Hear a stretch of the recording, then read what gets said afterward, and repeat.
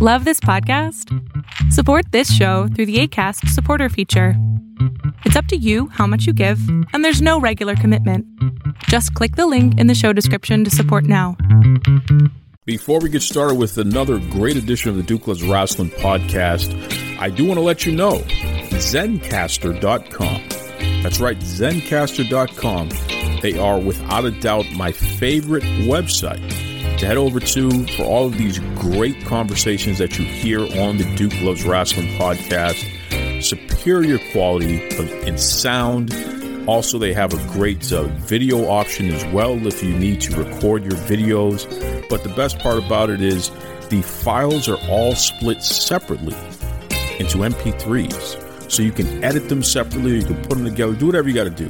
The main idea is Zencastr, Zencastr.com. That's Zencastr for all of your podcasting, video conferencing, even if you just want to have a great conversation with your loved ones. All your needs there online for communication, Zencastr has you covered. That's right.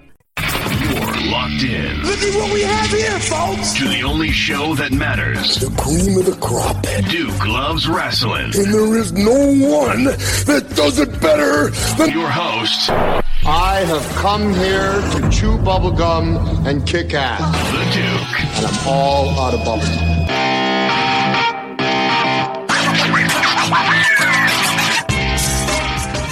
Welcome back to Duke Loves Wrestling, the show about pro wrestling and everything else.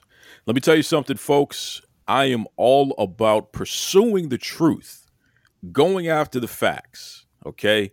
And that's why I had to bring literally the guy who at this point is our most popular guest of the past year. Wow. I mean, this guy just continues to be requested, and that's why anytime I touch base with him, if he has something to say, I'm like, yeah, Rob, you can definitely come back because, you know, the people love you, man. So without further ado, welcome back to the Duke Loves Wrestling podcast, my man, Mr. Rob the Genius. What's going on, Rob?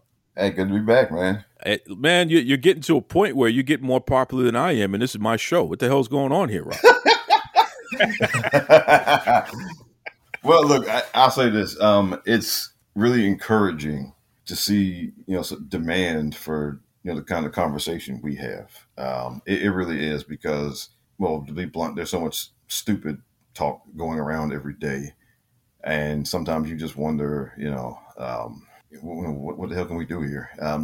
So it's good to see that there's some type of appetite for some, intellectual conversation that's actually based in people trying to figure out what the hell really is going on and not just jumping off with narratives and this, that, and the other. I try very hard not to become a narrative guy. And it's because, look, I've said before, I'm a mathematician and a scientist at heart. If somebody's throwing something out there, if you can get some information to, see what the truth really is, then go after it. And the biggest thing is, if the information leads you in a different direction than you were going, you got to have the courage to accept that and be honest with the conclusions. And as I said before, sometimes there is no conclusion, and you got to be honest enough to say that sometimes we just don't know. Right. But it's best to find out that you don't know than to pretend that you do. Well, there's a whole lot of pretenders out there. They will create entire stories and narratives, and you see it all the time. Oh yeah, people will tell you how Vince McMahon thinks, and why he doesn't like this one, or how he loves that one. And these are people who do not speak to Vince McMahon. Like literally, they have no interaction with this man whatsoever. How the hell are you going to tell the world what a man thinks when you don't even interact with that man? It's crazy. It's absolutely crazy. So this is when you know that sensationalism and deceiving the people is more important than actually pursuing the truth for a lot of these folk. And that's why, I don't have a problem with calling them out and letting the world know that they have no integrity. I saw a young guy the other day praise AEW because they allowed him to be part of a project, which is great. I think that's fantastic. And this is a guy who's in, podcasting. So I guess we could say he's part of media. So that's great. And then he turned around and said something that I thought was really interesting. And first of all, I praise him for this because at least he's admitting the truth. At least he's making it known that there's a clear bias here. He says he gave WWE 35 years of his life, and they gave him nothing. AEW's only been around for 3 years, and they've already given him something personally. So F you, Vince McMahon. And I said to myself, bro, you're part of the media. It's like you ain't supposed to expect or feel like you're entitled to the people that you cover to give you something personally. Like what is this, pay to play? What is this? You know what I mean? But it's indicative of the attitude of a lot of these folks. These are fans who are trying to push an agenda, and the agenda is they believe what they like is the best thing going, and damn any facts to conflict with that they're just going to push that agenda. And they're going to do it under the guise of media and cut down whatever is something that they don't personally like. And for me, Rob, I just think that's crazy because at the end of the day, if you can't acknowledge the facts, whether you like it or not, if you can't acknowledge it, then you're not credible. You know what I mean? You're less than credible. You're the opposite of credible. So that's why I appreciate a brother like yourself, because regardless of how you feel, regardless of what your opinion is, you're constantly pursuing the facts. And I tip my hat to you, brother, because that's the way to go. Oh, thank you, man. Appreciate it. Because one of my pet peeves is always if you say something and if I can disprove what you're saying in like 30 seconds with a Google search or something, then I get really just angry about that kind of stuff.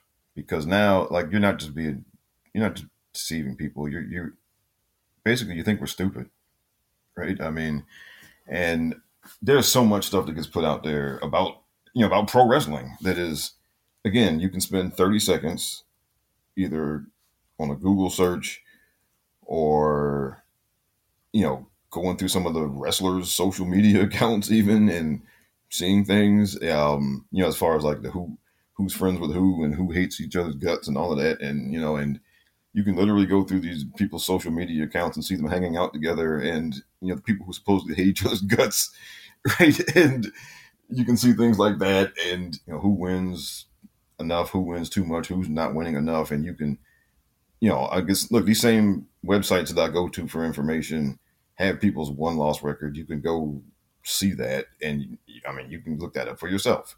You can look up TV ratings for yourself now, right? I mean, and what I've been doing over the past few weeks, I've been deep diving into the world of YouTube numbers. I did that because when it was announced that Ronda Rousey was coming back, there were a whole lot of people on Twitter who were basically saying that, well, nobody wants that. Nobody wants to see that. No, we don't want to see, nobody wants to see Ronda. Nobody's interested in Ronda Rousey. So that just kind of piqued my interest. Like, okay, well, let's see how interested were people in her the last time she was there. And let's just kind of keep track of how things are going and see what type of interest might be there this time around and see if that's true or not. So what do you got? Because that's an interesting premise. And absolutely, we've heard no one's interested in Ronda Rousey or she's falling flat. She just doesn't have the same star power anymore. All this nonsense that people are saying, which is fantastic. It's fascinating to me because, again, you personally may not like Ronda Rousey. You personally may not like the presentation. Now, maybe the bloom is off the rose for you, but you're not indicative. You're not a representative of the greater base out there that is not only aware of who Ronda Rousey is, but is aware enough that they're interested in seeing her do something. You know what I mean? Whether she's wrestling, right, whether she's talking, whether she's wiggling her foot during an interview, like I saw the other day. She was doing an interview with, I think it was Roxy, who used to be on 106 in Park. And Roxy said something about her. Ronda was barefoot in the interview, which I thought was interesting. And she said something about, oh, you got nice feet for a fighter. And she said, oh, thank you. She's wiggling her foot. It was one of the most popular Ronda Rousey videos out there. So I'm saying to myself, well, damn, if the woman could just wiggle her foot and people want to see that, I don't know if this narrative about, no one wants to see her is actually true. So what do you got, Rob? What's the real deal here based on what you saw on YouTube? First, all right, just from history, like from her previous stint, she's like light years ahead of the entire women's division as far as people watching her videos and all of that stuff. Now, first of all, if you're wondering why I looked at YouTube videos, because they get paid for YouTube views. Okay. So there's a direct correlation to dollars from, okay. You get, if you have a monetized YouTube account, you get paid for like every 1,000 views. So, and the rate varies, depends on what type of deal you have with YouTube. So the more views you have, the more money you make from it. And now, because there are other things that people try to throw around on, when we talk about stuff on Twitter and whatnot, people throw around stuff like, TV ratings, or, people throw around stuff like, well, people trending on Twitter, and that makes a difference, and this type of thing. Now, like YouTube numbers, they're not the end all be all, and you can't just take that and just say that that's all you need to look at. But that's probably the one thing that we can actually see, because Stephanie McMahon said that they have like 60 some categories that they look at for all the different wrestlers as far to gauge interest level and all of that stuff. We don't know what those categories are. We don't. And they're not going to tell us, right? I mean, they have a whole team of data scientists, people who do this stuff full time every day. They are not going to tell us what they're looking at, which of course you want. Of course you're not, because that's like proprietary information. And the methodology is something that people who are doing the work, that their methodology is something that they can sell to other people and whatnot. So that they're not going to just come out and tell us everything. All right. Now, this particular thing is something that we can look at, and that where the number actually means something. If you look at, if a video has 1 million views, it has 1 million views, right? It's like there's no subterfuge to be taken from that or whatever, right? So you can look at that, and if you can, find like a reasonable period of time to compare people and whatnot, and which is what I did. I've been looking at this stuff since Ronda came back, because I figured that was a good starting point. And because the old stuff wasn't all uploaded on the same day. Some stuff has been out there for a year. Some stuff has been out there for 2 years, 3 years, 4 years, etc. But starting from when she came back, that's a good hard starting point. You can compare stuff that's been uploaded for her since she came back. You can compare stuff that's been uploaded for everyone else since she came back, and you can make comparisons. And so I figured that would just be an interesting thing to do, to see just where this interest level kind of lies, and to see, if people on Twitter are correct or not. And so what I would tell you, the short answer is that they are wrong. Okay. That's the short answer. Because just with my little bit of amateur, statistical work here, it's pretty evident that, again, just like last time, she's drawn a lot more interest than basically everybody there not named Roman Reigns or Brock Lesnar. Roman, Brock, and Ronda are the three people who are out ahead of everyone else in terms of interest. And that's, it just is. And they're way out ahead of everyone else as far as active roster members. Everyone else, I've said this in some other conversations I've had, Roman, Brock, and Ronda are like, they drive the train. Everyone else is a contributor. Now, some people contribute more than others, but once you get past Roman, Brock, and Ronda, like I said, everyone else is a contributor. They're not driving the train here. Okay. So she is and so she's got more. They put stuff up from her that does multi-millions of views in just a few days. Okay. Stuff that, The video of her returning, it's been up for 3 weeks. It's at 2.3 million views now. It hit 2 million views in probably a week. It moved pretty fast. A lot of her stuff from when she's been on SmackDown on Fridays has crossed 1 million views within a day, and that's pretty fast. Almost every video they put out of hers has crossed 1 million views. Some have crossed 3 million, some have crossed 4 million, and this is just in a couple of weeks. She came back on January 29th. So she's already got videos with 4 million views, 3 million views. And that's a faster pace than, again, anybody not named Roman Reigns or Brock Lesnar. They're much faster pace. So somebody must be liking those videos. Somebody must like her out there to be watching all of that stuff. Much to the chagrin of all of the humanoids and the skinny jean wearers who need to pull up their skinny jeans and put the flavored malt beverages down. To their chagrin, Ronda Rousey continues to move the needle.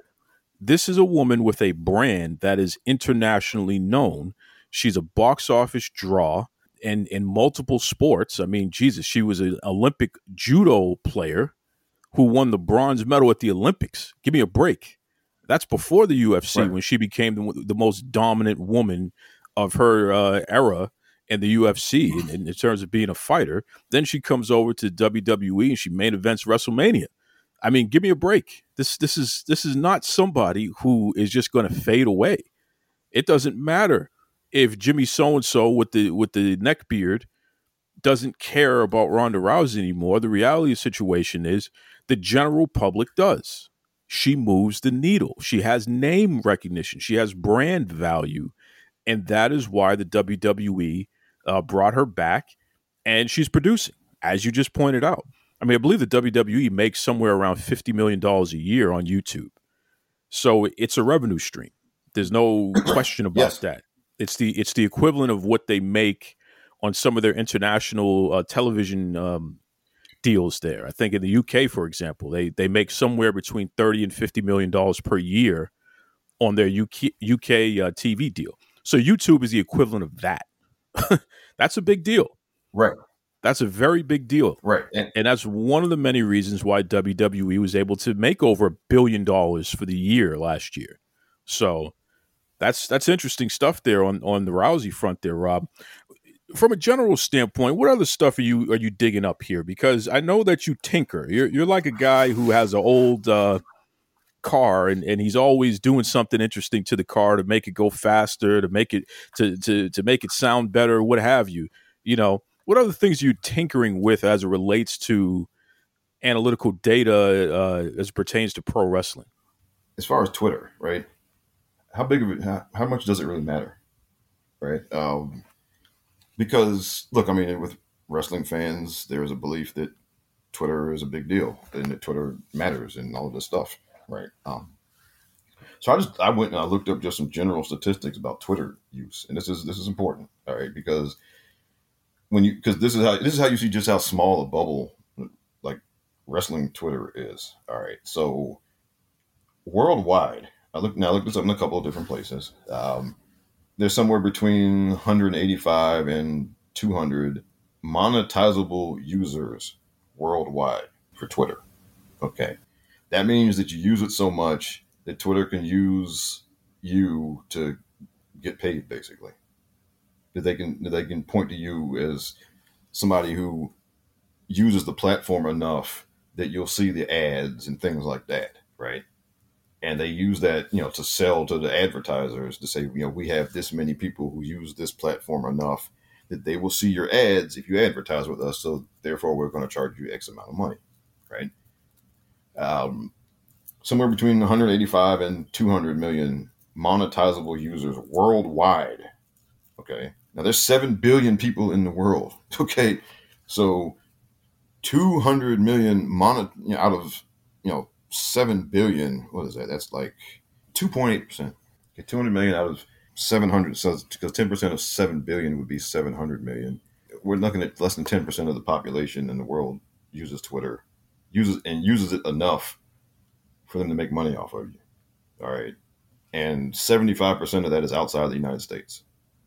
So we're talking about wrestling Twitter. Wrestling Twitter is largely a U.S. based thing. Okay. So we're talking a very small percentage of Twitter users that are, 25% of Twitter users are in the United States. And then and that's people who talk about everything. And that's also including spam accounts, right? That people use to tweet stuff out every day, right? Like a lot of that Russian disinformation stuff that gets retweeted and all of that. That's including those kind of accounts. That's including people who never talk about professional wrestling ever, right? And in the United States, that number of monetizable users is 37 million, all right, out of a country with a population is like over 300 million people. So we're talking, again, less than 20% of the population that uses Twitter. And that's people that use Twitter for everything, right? Or that's, that's every possible person that uses Twitter to talk about something. All right, we're talking less than 20% of the people in the United States. And another thing I looked up, so as of 2020, the top 10% of people on Twitter sent like 90% of the tweets. So we're going through this, and we're kind of whittling down and whittling down and whittling down the number of people who use Twitter to talk about professional wrestling. All right. Because if you look at your own interactions, right? How many people would you say you talk to regularly about professional wrestling on Twitter? On Twitter itself, somewhere, I would say it's probably about 1,200 people at least, somewhere around there on a regular basis. And you're probably on the high side. I mean, people that you actually talk to, not just people who you might see their tweets and retweet it or something, like people that you actually talk to. Yeah, I mean, it's somewhere around 1,200 people. I would say there's a lot of interaction because you got to remember, Rob, because I have a show, people are coming at me and constantly giving their opinion or trying to argue with me. So if it wasn't for that, it would be significantly less. But because I'm putting out my opinion and my assessment and the assessment of our guests and what have you, there's constant interaction about that stuff. So yeah, I'd say somewhere around 1,200 people. All right. So, and you're probably on the high side because for me, it might be 100 people that I maybe talk to over the course of a week. And it's the same 100 people.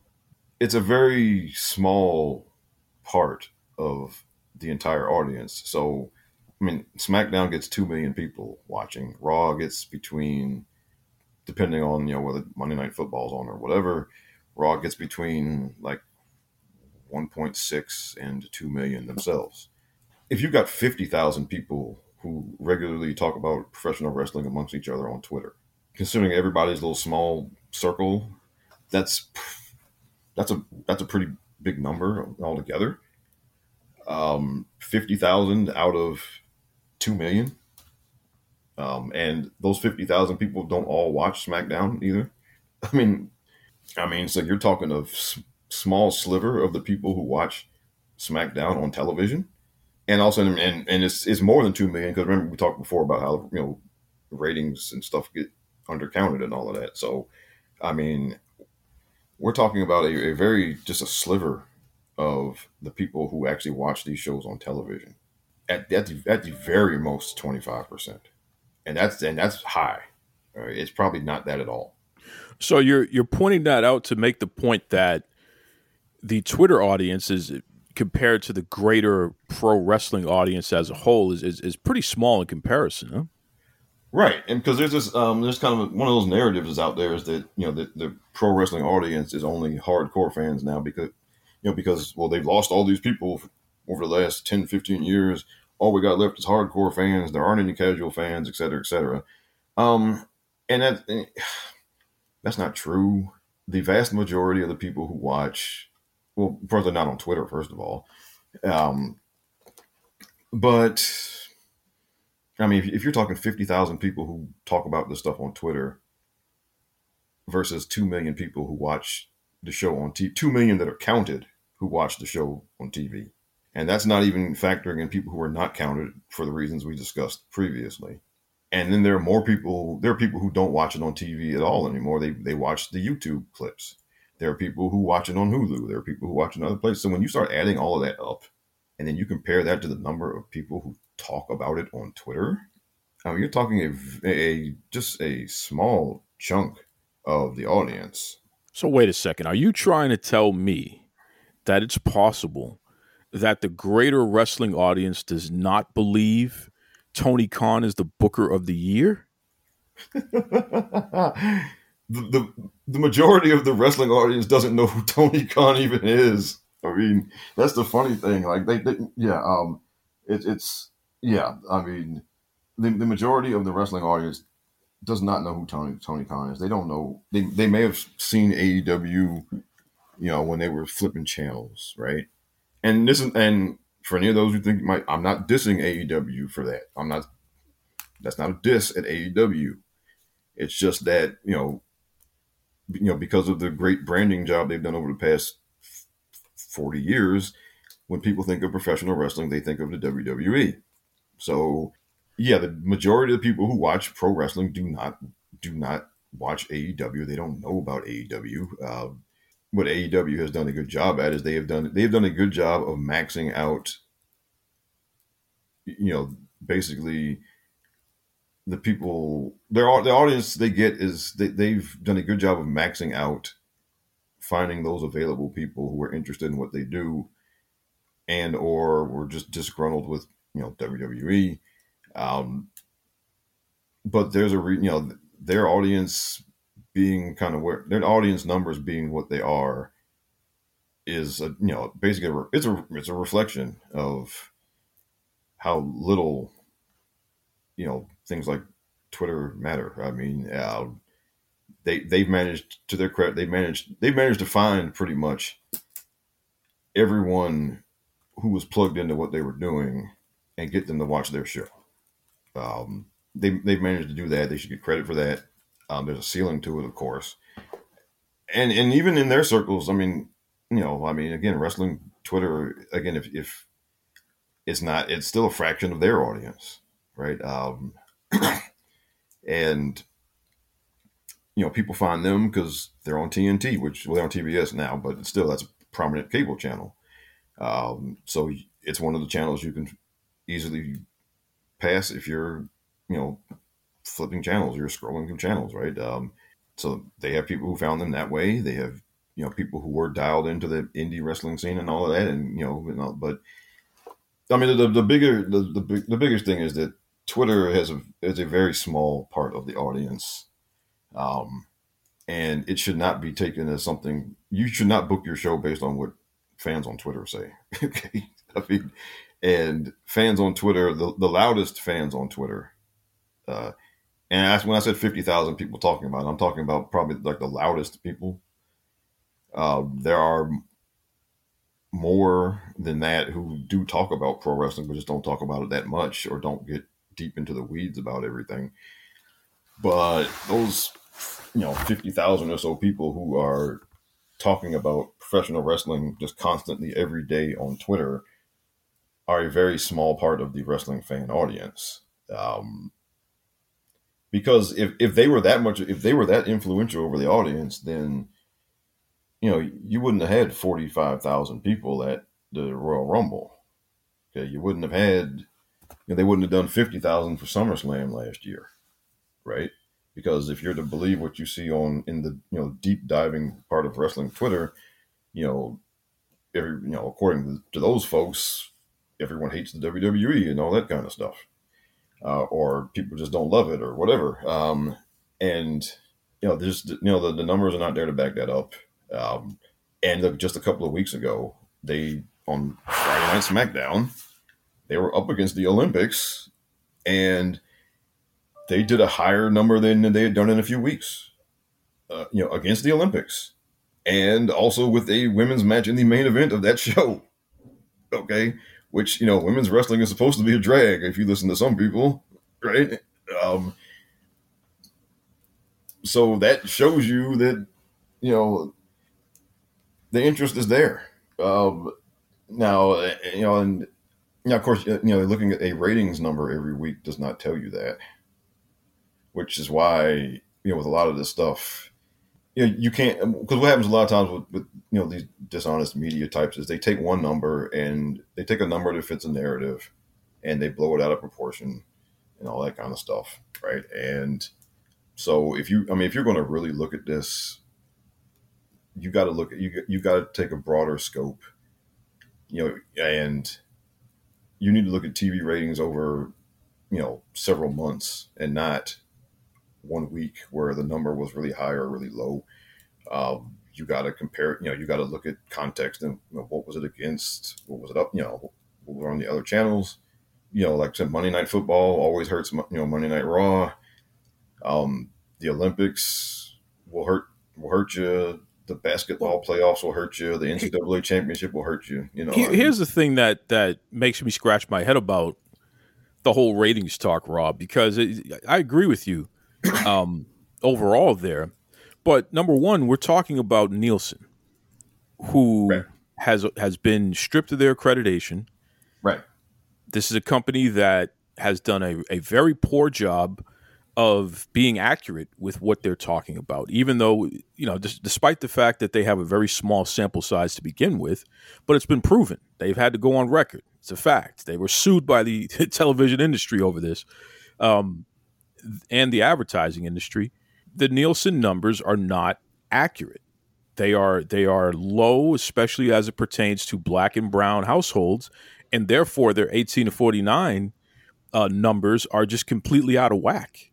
They don't have an accurate way of measuring that, and they're still trying to figure it out. So whatever they're putting out, it's like, listen, if I tell you I'm going to make you a burger, but the burger is missing ingredients, right? I'm talking about the burger itself. Forget about the bun. Forget about, a slice of cheese or a piece of bacon or what have you. I'm talking about the burger itself. I tell you I'm going to make you a burger, and you're used to burgers being seasoned, right?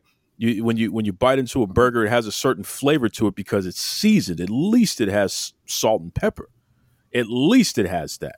If you're dealing with somebody like us, you probably got some garlic salt. You got some onion salt. You probably got a little bit of something extra on top of that too to really give it some flavor. Well, if I start taking away those ingredients and then you bite into that burger, you're going to realize this ain't it. This is not what I expected. This is not even what you led me to believe I was going to get. Right. So that's what we have with Nielsen. But here's my issue with this whole concept of comparing, let's say a AEW Dynamite or even a Monday Night Raw. Well, they were number one this week, but last week they were number 5, and let's fast forward a week. Oh my God, they were only number 9 for the night, and this is let me tell you something. Television is vast. Do you know how many television stations exist that are running, especially during the times that wrestling are on? There is something being played on damn near every television station in existence at that time. What's my point? There's no shame in being in the top 50. There's no shame in even being in the top 100. So this notion, and this is where the humanoids have been led to believe that this is a real thing. Well, they're not number 1 today, and they were only number 5. And oh my God, this is terrible. They were only number 20 this week.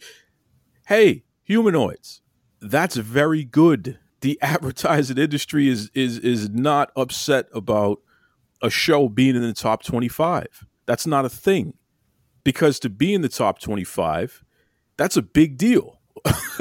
It's like, do you know how many other programs are on at the same time?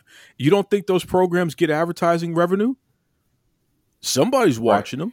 So this whole notion that a wrestling program, which is such a niche product to begin with, a wrestling program, if it's not number 1 for the night, then that means it failed. It's the most ignorant take that we have in the discussion of pro wrestling.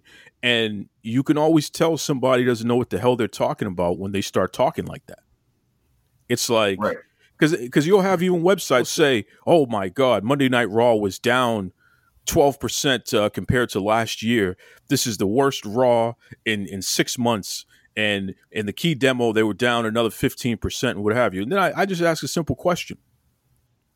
Based on the inaccurate numbers you're quoting to begin with, so let's just go by this inaccurate crap. Based on that, where did they finish for the night compared to the field? Oh, well, they were number 3 for the night.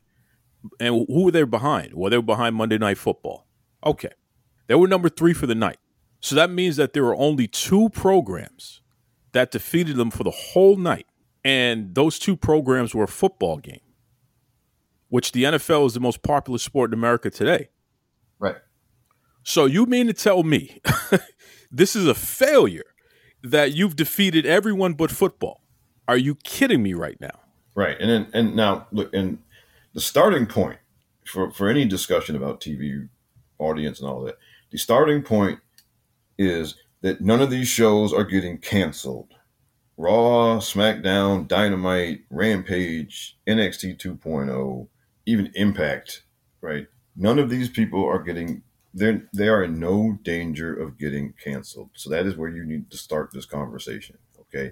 Because once if you start there, then the ratings thing becomes almost moot anyway. Well, what it means is that whoever's talking about it doesn't know what the hell they're talking about, because how can something be a failure and generate over $200 million a year?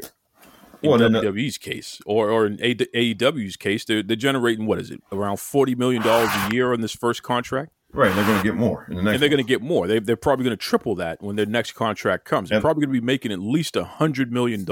Yeah, because the way it works, pro wrestling is cheap to produce for TV networks, and the audience it brings gives you a good return on your investment. It's 52 weeks a year. There's no off season. Right, and the comparison I made. All right, so right now, okay, Fox pays WWE like $200 million a year for SmackDown. All right, for 52, you get 52 episodes, $200 million. That's $3.8 million an episode. Okay, that's what they're paying WWE. All right, now by comparison, like the last year that Friends was on the air, each of the 6 principal cast members was getting paid $1 million an episode. So by comparison, that's $6 million just to have those people on the show. Okay. That's not no production, no guest stars, and no nothing else. All right. And that was 22 episodes, as opposed to 52 so you're giving them 52 weeks of content at a much lower rate per episode than a hit TV show, and you should compare it to something like Friends, because Friends was on for 10 years. Raw has been on for 30 years. SmackDown's been on for over 20 years. So yeah, those are the comparisons you make to shows like that. Okay, and so Friends was paying 6 people $1 million an episode last season. Right? I mean, so when we're talking about cost to the TV network, that's what we're talking about here. So pro wrestling is cheap.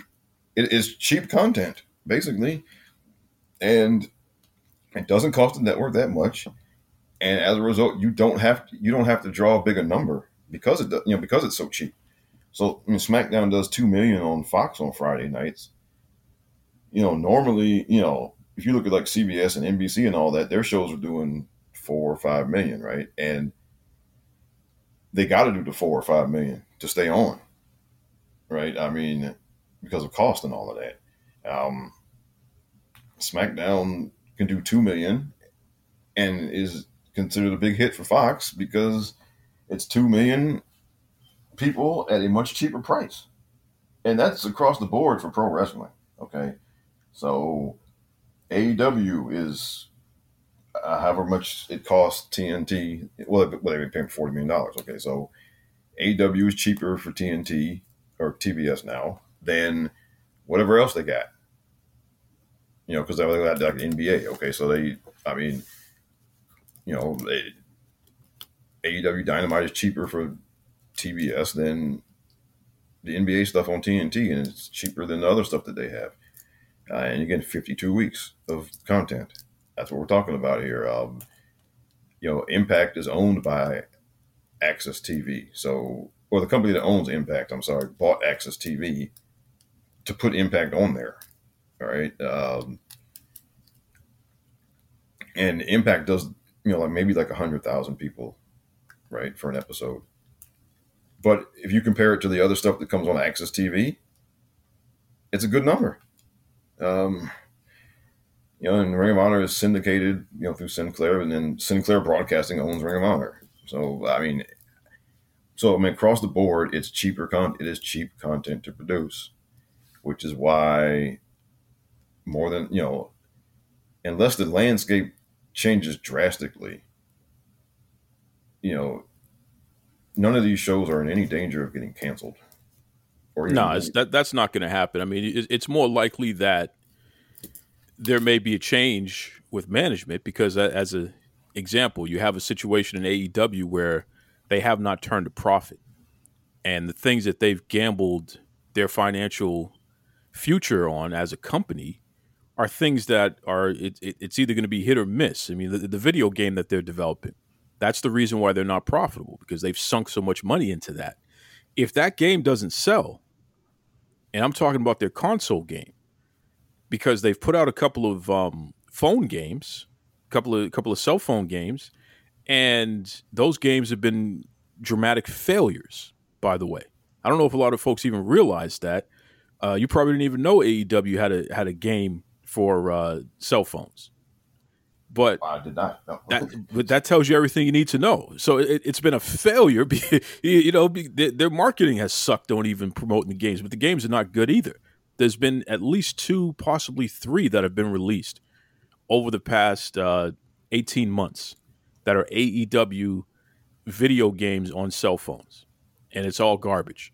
But so this console game, if this doesn't hit, that's a major loss, which may even threaten their ability to be profitable this year. How long is Shad Khan going to allow his son Tony to just continue to fail like this?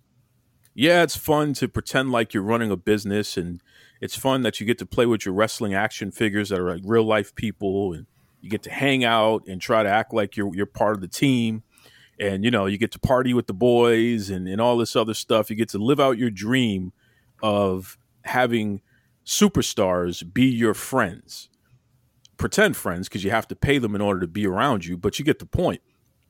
How long is his father going to allow him to waste money on something like that? So where does that put AEW if Shad Khan says, you know what, Tony, I'm not allowing you to take any more of your inheritance and sink it into this company. This is a failure. So we're going to sell it. We're going to get rid of this. We're going to unload this property because it's costing us money. It's not making us money. And it's time for you to stop trying to live glory days with this nonsense. I can see that happening. I can absolutely see that happening because it's just not a good business decision the way that they're running that company. Not to mention the fact that they don't even have a legitimate wellness policy. So, what you see there, and all you have to do is just take a look. What you see there is you see some numerous people who look like they have serious problems there, including in management, right? And that's not just my opinion. Because from the whisper campaign that's starting to turn into a roar coming out of that company, you got some people in that company that got some serious issues from a substance abuse standpoint, including in management. So take that for what it's worth, Tony Khan. You know what I mean? Are you taking a look at your team? And are you setting them up for success? Are you making sure that we don't have substance abuse issues in that company, especially when you have people who are on recovery like a John Moxley? What are you doing in that environment in order to ensure that he's being supported in the best way possible and anyone else like him? Because all I hear is that it's party time. There's cocaine, there's weed, there's kratom. That's what I hear. I'm not there, so I'm not going to say that it's true. But when I'm hearing this from people who have been there, whether temporarily or whether on a full-time basis, that makes me wonder, right? So I could see a guy like Shad Khan, who's an actual businessman. He's an actual serious person who is seriously trying to get things done from a business standpoint. He's not successful all the time, but he puts in the effort, and he finds a way to make a buck. AEW ain't that so far. I can see him pulling the plug on that. How does that affect the wrestlers? How does that affect the company as a whole? Because, of course, I bet you WWE would be more than happy to pick the bones if that company is not going to be owned by the Khan family anymore. Yeah, and now because to me, like the behind the scenes with AEW is much more fascinating than what happens on screen, even because the whole thing you're talking about profitability, and because WWE has investor calls, right? So they open the books, right? So we see what's going on. With AEW, it's very interesting because all right, so now we're at this point where they're going to be where they're basically starting to let some people's contracts expire and not renew them, but they are also still signing people, right? So, Buddy Matthews, Buddy Murphy debuted last night. Keith Lee a couple of weeks ago. There are some other people out there who are considered marquee free agents, who would be good additions to your roster for sure. Will they sign some of those people? Who are they going to let leave? That's going on. Now, I don't go as far as to look at attendance numbers and all of that stuff. There are people who track that.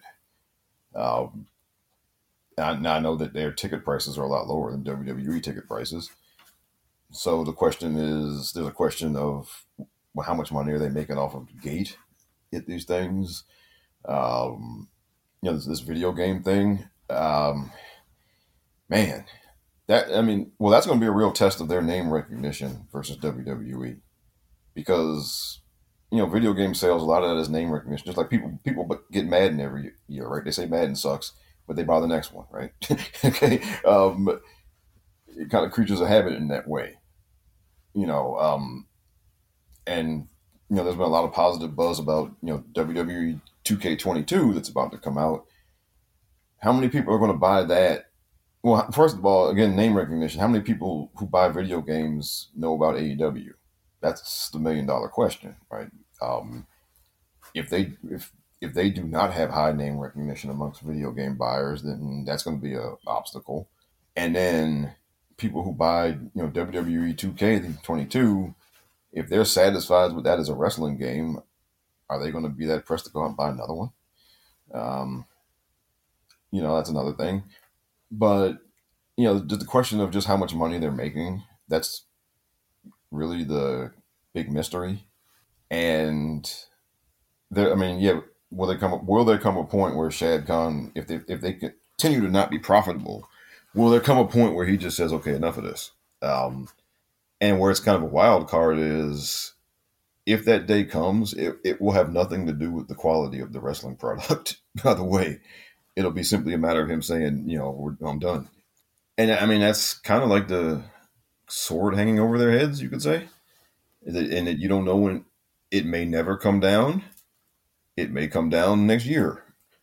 Well, it all depends on Tony Khan's ability to be stable as a leader and as an individual on a personal level. If this person has issues with being a stable leader and a stable person, that entire company is going to crumble. The fact that Cody Rhodes left AEW lets you know we got some stability issues over there. This guy leveraged his entire reputation, his family name, in order to build this company up. I'm talking about Cody Rhodes.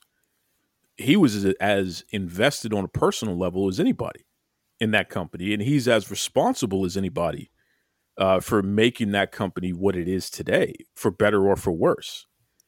For he to leave, and to leave so soon, 3 years, that tells you that we got some major issues going on over there.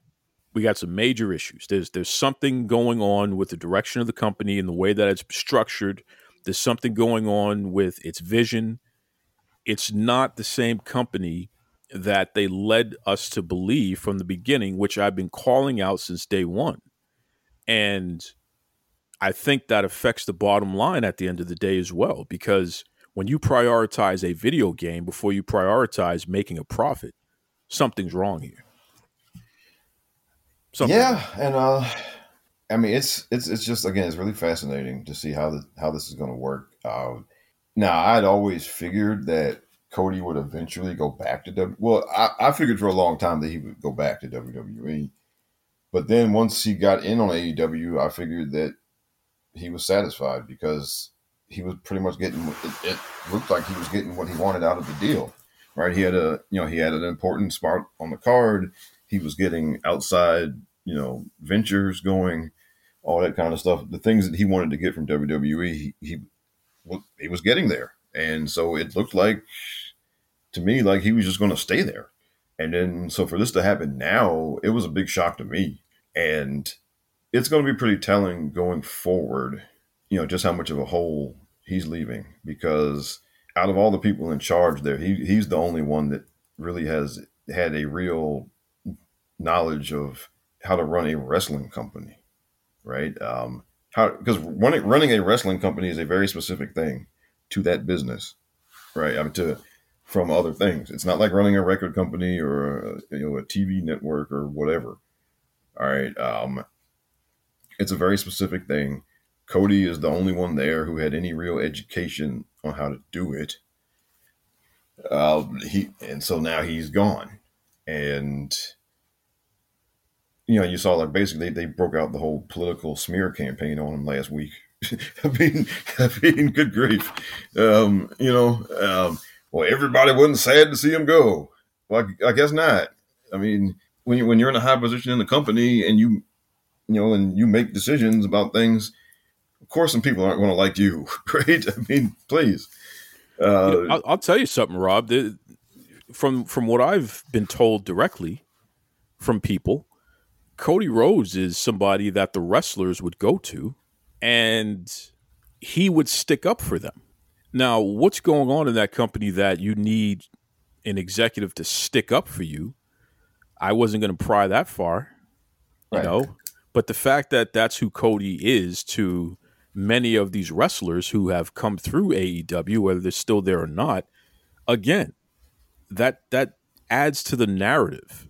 So then when you listen to Big Swole and what she had to say about the lack of structure and the systemic issues that are going on there, and then you read what Sheeta had to say, where she's talking about the lack of support, which lends itself to a lack of structure and what's going on there.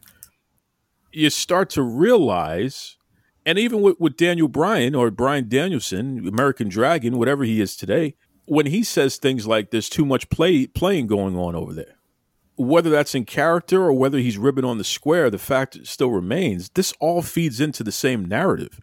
You got a bunch of people who are immature. They want to play patty cake. They want to be flavored malt beverage. Cody Rhodes said a sports-like presentation. Cody Rhodes said that, things are going to matter, like wins and losses. He had an idea that was very much the way pro wrestling should have been, something that was more toward a legitimate sport. No one in their right mind can watch AEW and say that that's what they're delivering right now. So, of course, he doesn't fit into that whole narrative. He doesn't fit into that whole scheme anymore, because what he sold everybody on is clearly not what Tony Khan wants to deliver on. No, there's an audience for the type of wrestling product they do. And so we can't, there is. How big that audience can get, personally, I think there's there's definitely a ceiling on it. Because look, I mean, just personally, I'm not a big fan of kick out of everything 10 times and, every big match got to go 30 minutes and then bleeding all over the place. And in some of these matches, I'm personally am not a fan of that stuff. Okay. Well, let's take it a step further, Rob, because we just had Dynamite last night. We saw a match, and you and I are both fans of women's wrestling. We make no bones about that. We saw a match that pitted the Bunny versus Jade Cargill, who is what do they call it now? Is it the TBS championship? Yes. The Bunny gave Jade Cargill 2 super kicks in a row, and Jade Cargill didn't go down. The super kick used to be a finish. You're kicking this person full on in the face twice, and they don't go down. Right. So we got a problem there. We have a situation where Jade Cargill doesn't move, and the Bunny goes down. She doesn't move to her arm, and Jade Cargill doesn't know which arm to work next. So she grabs one arm, and then Bunny moves that arm out of the way and gives Jade the other arm. You're not paying attention, right? We got a situation where the Bunny pins Jade Cargill, and Jade Cargill doesn't kick out when she's supposed to kick out. So the referee has to bury herself and stop herself from counting to 3 when she should have, because Jade Cargill's not paying attention, right? We got a situation where you have somebody like the Bunny, who for the most part has been a low-level enhancement talent. Now, she's been out there on TV, don't get me wrong, but if you look at her win-loss record, she's a low-level enhancement talent. That's how they have featured her. I remember when she was on the Indies as Cherry Bomb, I thought she had good work. I remember her stuff in Impact Wrestling. Allie, I thought she had good work. I don't know who this person is in AEW. She's had some of the worst matches I've ever seen in my life in AEW. Allie, consistently. Some of the worst matches in AEW, she's in them, right? So you got a situation in this match where this person, who is featured the way that they should be, as essentially an enhancement talent, because that's just, they don't see, she's not delivering on what she used to be able to delivering on, so they don't allow her to win. And she's giving Jade Cargill, who is a champion, a competitive match. Are you kidding me? Jade Cargill, the most muscular, physically imposing person in the whole damn company, is having a competitive match with a glorified enhancement talent. Why is this happening? So we got a situation where they don't even want to feature women's wrestling. And it seems like the majority of the time when they do feature women's wrestling, they do everything in their power to make it look as rotten as it possibly can be. And then the afterwards, you have Ty Conti come out, and just like every other woman in the company, this must be a mandate or something, but they all got to call each other a bitch for some reason. God forbid you have women who just treat each other like athletes, and you can have a personal conflict with somebody without calling them a bitch. There's not a single word that the men call each other in that company that is consistent the way that the women all call each other bitch. It's ridiculous. But you have a situation where Ty Conti comes out, and she's a legitimate fighter, right? Brazilian Jiu-Jitsu, whatever. She's a legitimate fighter. She's getting up in Jade Cargill. First of all, she cuts a promo saying, I'm going to kick your ass. And then she runs into the ring and gets into Jade Cargill's face. And instead of Jade Cargill kicking this small, tiny person in the jaw right then and there, she lets this woman get in her face. And then she gives her a kiss. And I'm just sitting here saying, what are we watching here, right? So then the Bunny attacks Ty Conti, and then Ty Conti does a move to her. And then after that, Jade Cargill decides she's going to kick Ty Conti in the face. Well, here's my question, Rob. Could we not get the message across that these two women are eventually going to have a match? The champion, Jade Cargill, the TBS champion, and Ty Conti, who's the next challenger, she's the next up. Did we have to have that physical confrontation that made absolutely no sense? And the Bunny is in there being the enhancement talent that she is and doing the worst job that she possibly could at that. It was just ridiculous, bro. Personally, I do not care for that style of wrestling. I do not personally. I mean, I have issue with a lot of where, like, for example, size differentials are not taken into account between opponents. I have issue with the kicking out of 5 and 6 moves that should be finishers. In matches that have to go 30 minutes, I personally have, do not care for that style of professional wrestling. Now, their fan base does. Their fan base likes that stuff. It's just, so for me, that's a thing that gets in the way of me watching it anyway, because, and not that they don't have any matches that I like, because I very much enjoyed the match between Daniel Bryan and Kenny Omega. But in so many of their big matches, it's 25, 30 minutes. It's, again, all of this stuff, kicking out of this and, and bleeding all over the place and all this stuff. And it's just stuff that just doesn't work for me. And I imagine it does, there are other people that doesn't work for either. And I think that does put a limit on how much, business they can do. Now, as far as that rep, I saw the clip of the should have been a 3 count, and that's been a recurring issue there. I mean, I've seen that multiple times in multiple matches with different people. It's a recurring problem, to the point where I wouldn't even put that on Jade. I mean, obviously it was a mistake that she made, but it's happened so often there in so many different matches with so many different people that clearly there's an institutional problem with their, referees and pinfall attempts and, counting and people not kicking out, right? Well, I mean, we got a situation where that's the head referee who, and I'm not burying Aubrey on this. I'm not blaming her because which would you prefer? Would you prefer a title switch that was never supposed to happen and a title switch during Black History Month for a company that already has their systemic issues? it literally the biggest enhancement talent that you have on the women's roster that you feature on TV. You're going to have her beat your most dominant champion. I mean, well, in this case, I think in this case, I will say Aubrey was right to just not count it and just. It buries Aubrey, but she protected the business in that situation. She protected AEW in that situation. So it's kind of it's crappy that she was put in that spot, right? Right, but now there have been other times where it's just some random tag team match in the same situation has happened, and in that situation, then they should have just counted to 3. But so you just because I know because look, there are a lot of times I know where people will look at things I say on Twitter or some things I've said on other podcasts about AEW, and basically, I come off as a hater, and honestly, for me, it's just they're not for me.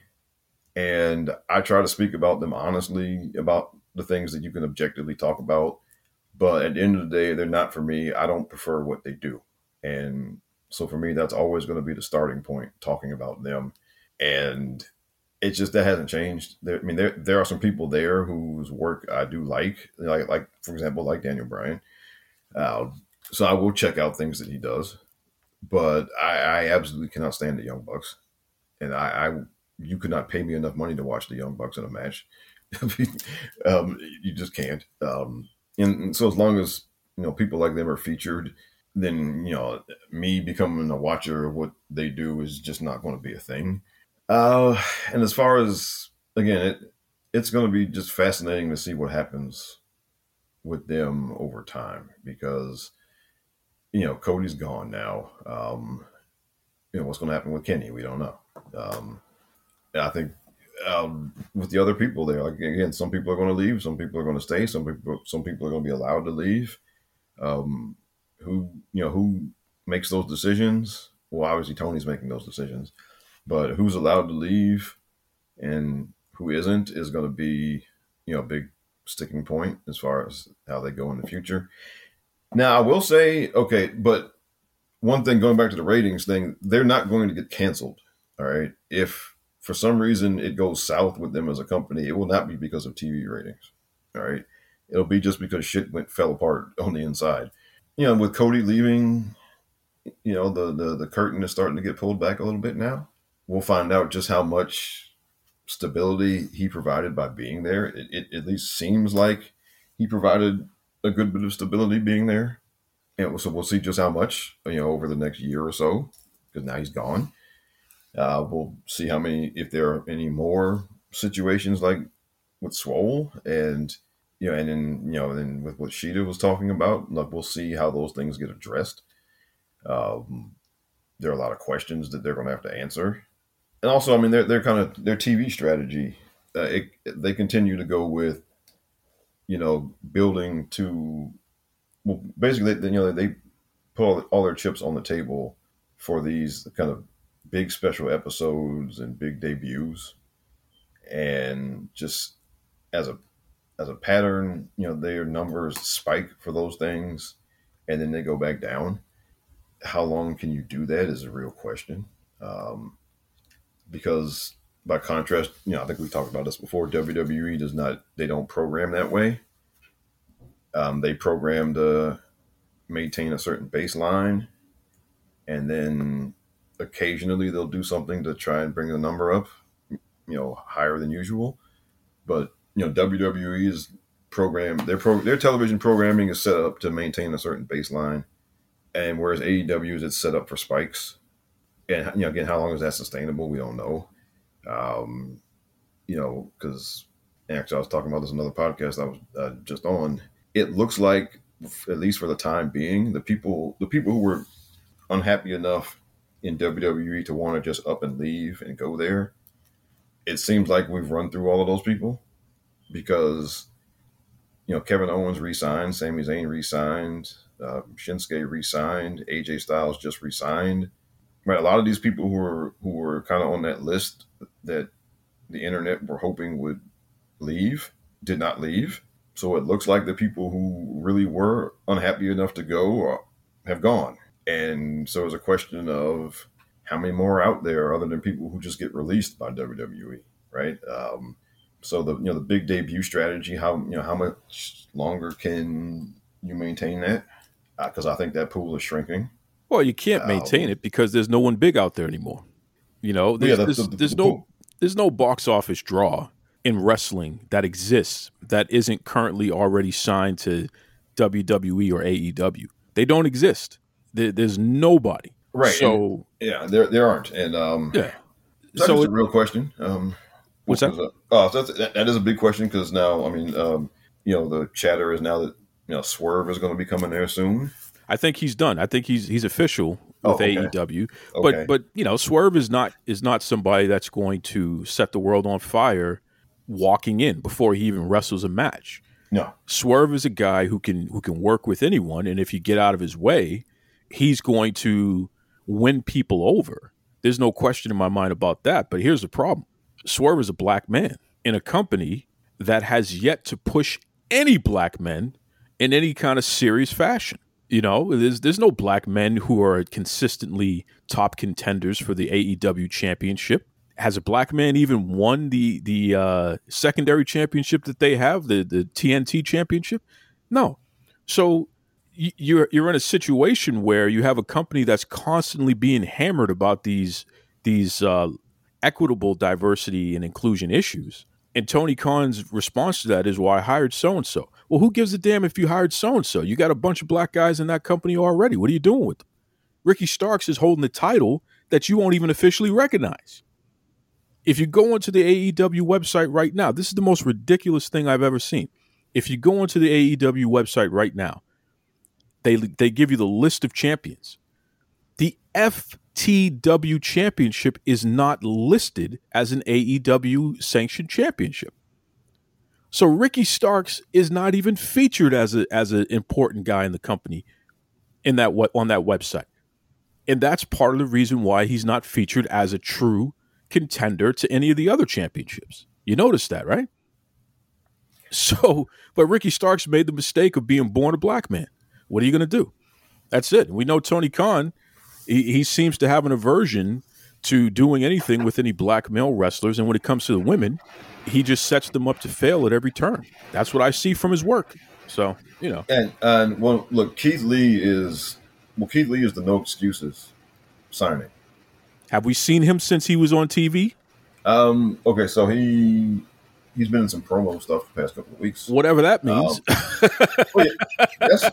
I'm just saying, right, and he hasn't worked, no, but Keith Lee is the litmus test because Keith Lee is a guy who pretty much everybody thinks WWE dropped the ball with, and and I'll say that myself. I think they did. That guy had a big moment with Roman Reigns. He had a big moment with Brock Lesnar. You make it work some kind of way, and they didn't. So he's a guy that people universally think that WWE dropped the ball with. I got to say something about that, Rob, and I don't mean to cut you off, but I got to say something about that. When Keith Lee and Roman Reigns had that stare down, there was an opportunity there for some big business. And WWE, from what I understand, and this is coming from the inside, they wanted to move Keith Lee out of NXT and up onto the main roster. Keith Lee, from what I was told, and this is from somebody on the inside, I haven't spoken to Keith Lee directly, so I haven't heard his side of this story yet, but I was told that Keith Lee turned it down being moved up to the main roster because at the time, his fiance wasn't getting moved up. He did not want to leave her. So he actually stayed in NXT for an extended period of time in order to be with his lady, because they need to be on the same schedule and et cetera, which I understand that. I'm not knocking that. But I think that was the beginning of the souring between WWE and Keith Lee. So then eventually when she gets moved up to the main roster, notice, okay, now it's time for him to be moved up to the main roster. It was like a package deal, even though they were doing two separate things. But again, there's something there with that. And then, of course, COVID happens and we got health issues and things like that. This was a missed opportunity. Keith Lee absolutely should have been champion, in my opinion. But I wonder if his putting his family first, which I'm not knocking, by the way, but I'm wondering if putting his family first is a reason why they felt like, you know what, we can't trust this guy. We can't depend on this guy. We need you to work your career, not to work your career and her career. It doesn't work like that. So is this a case where both parties dropped the ball with that whole run? I think so. I think based on the information I was given, again, from over on that side, I think so. So AEW definitely has a chance to right that wrong in their own way, but are they even equipped to even do it? Because we know Tony doesn't push black male wrestlers. So, I don't know. Well, this is their chance to prove everybody wrong. Because, again, Keith is a guy who checks all the boxes. So, if they don't push him, now he's in that the brass ring ladder match at the pay-per-view coming up. Which, of course, that was one where Scorpio Sky grabbed the brass ring and proceeded to lose a TNT title match, and then that was the end of it. I mean, so we'll see what happens this time. But Keith has maximum name recognition with the indie wrestling crowd from his previous time there. He has some name recognition from being in WWE. He is a guy that they have no excuses not to push. Okay, you can say that nobody knows who Lee Moriarty is. As great as Lee Moriarty is in the ring, you can make a marketing excuse or name recognition excuse to not push him, but so far, you cannot make that excuse with Keith. So they are on the clock, and. If you're going to ask, well, how soon should they do it? That's for you to figure out. You're the booker, right? If it means you change plans, then you do so. Because look, I went on record as saying they should have had Daniel Bryan beat Hangman, right? Because once you have Daniel Bryan in house, then you might as well put the belt on him. He's that much better than everyone they have there. Okay, so to me, and look, when the Hangman story started, but Bryan was not there. Now you have him. So I went on record as saying they should have just had Daniel Bryan beat Hangman for the damn title because he's better. Okay. When you get better people in house, you change your plans. And I would dare say Keith, as far as somebody you want to sell to fans or whatever, Keith is a better option than Hangman. I would say Keith is a better option than Adam Cole, even, in the bigger picture. I would say Keith is a better option than Kenny Omega, right? He's somebody who is a better option to put out there than people you have. And, and I would give them the kind of leeway that was not the case with, like, Hobbs but that's not the case with Keith, all right? You got no excuse to not go with him. So we'll see now. And it shouldn't take 3 years, right? I mean, if you got to rewrite your plans for the end of 2022, then that's what you should do. All right. As far as he goes, at least that's what I think. I mean, no, I agree. I agree 100%. And I hope that Keith Lee is in a position where he is in control of his destiny in that regard, because all he has to do is show up and be who he is. That's the best part. There shouldn't be anything else stopping him. There shouldn't be any politics. There shouldn't be any BS stopping him. All he has to do is show up and be available, be ready, and be willing to work. So then the focus is on Tony Khan. What are you doing, Tony? This is a thing. You literally have the best prospect, the most credible person on your roster other than Brian Danielson. You have somebody who's completely credible here. Why are they not being featured as a top contender? Why are they not your champion? Quite frankly. So it'll be interesting to see what they do. But, you know, I had faith in the beginning that AEW would deliver because I couldn't imagine that somebody would just blatantly lie to the fan base to that degree. And unfortunately, they dashed my hopes away from the very beginning, and they haven't stopped. So I'm at a point now where I only expect the worst from them because that's all they give me, you know? And I want to be proven wrong. That's the best part. I want to be able to say, folks, I was wrong. They finally got it right. Oh, my goodness, this is wonderful. You know, I look at the way that they jerk around Thunder Rosa, who is one of the few credible wrestlers in the whole company. I don't understand why Thunder Rosa and Serena Deeb aren't doing a best-of-7 series for that AEW World Women's Championship. You're printing money. It's the easiest thing you can put together. It's the best wrestling you can put together. There's no reason why you can't do something like that, except for the fact that you have a guy in charge who's too busy playing tiddlywinks, and he's not serious about business. He wants to develop video games and sink a whole bunch of money into that, as opposed to delivering the best wrestling product that he could possibly deliver. I just shake my head just even thinking about it. But, you know, I took you down a rabbit hole here, Rob. You know, the first half of our conversation was all about the facts, and then, you know, the second half we were just shooting from the hip here. I love it, man. Why don't you let everybody know the best way? What's that? Oh, obviously it's cool, man. It happens, but you know, it's always fun to do that, though. Absolutely. And let's take it a step further.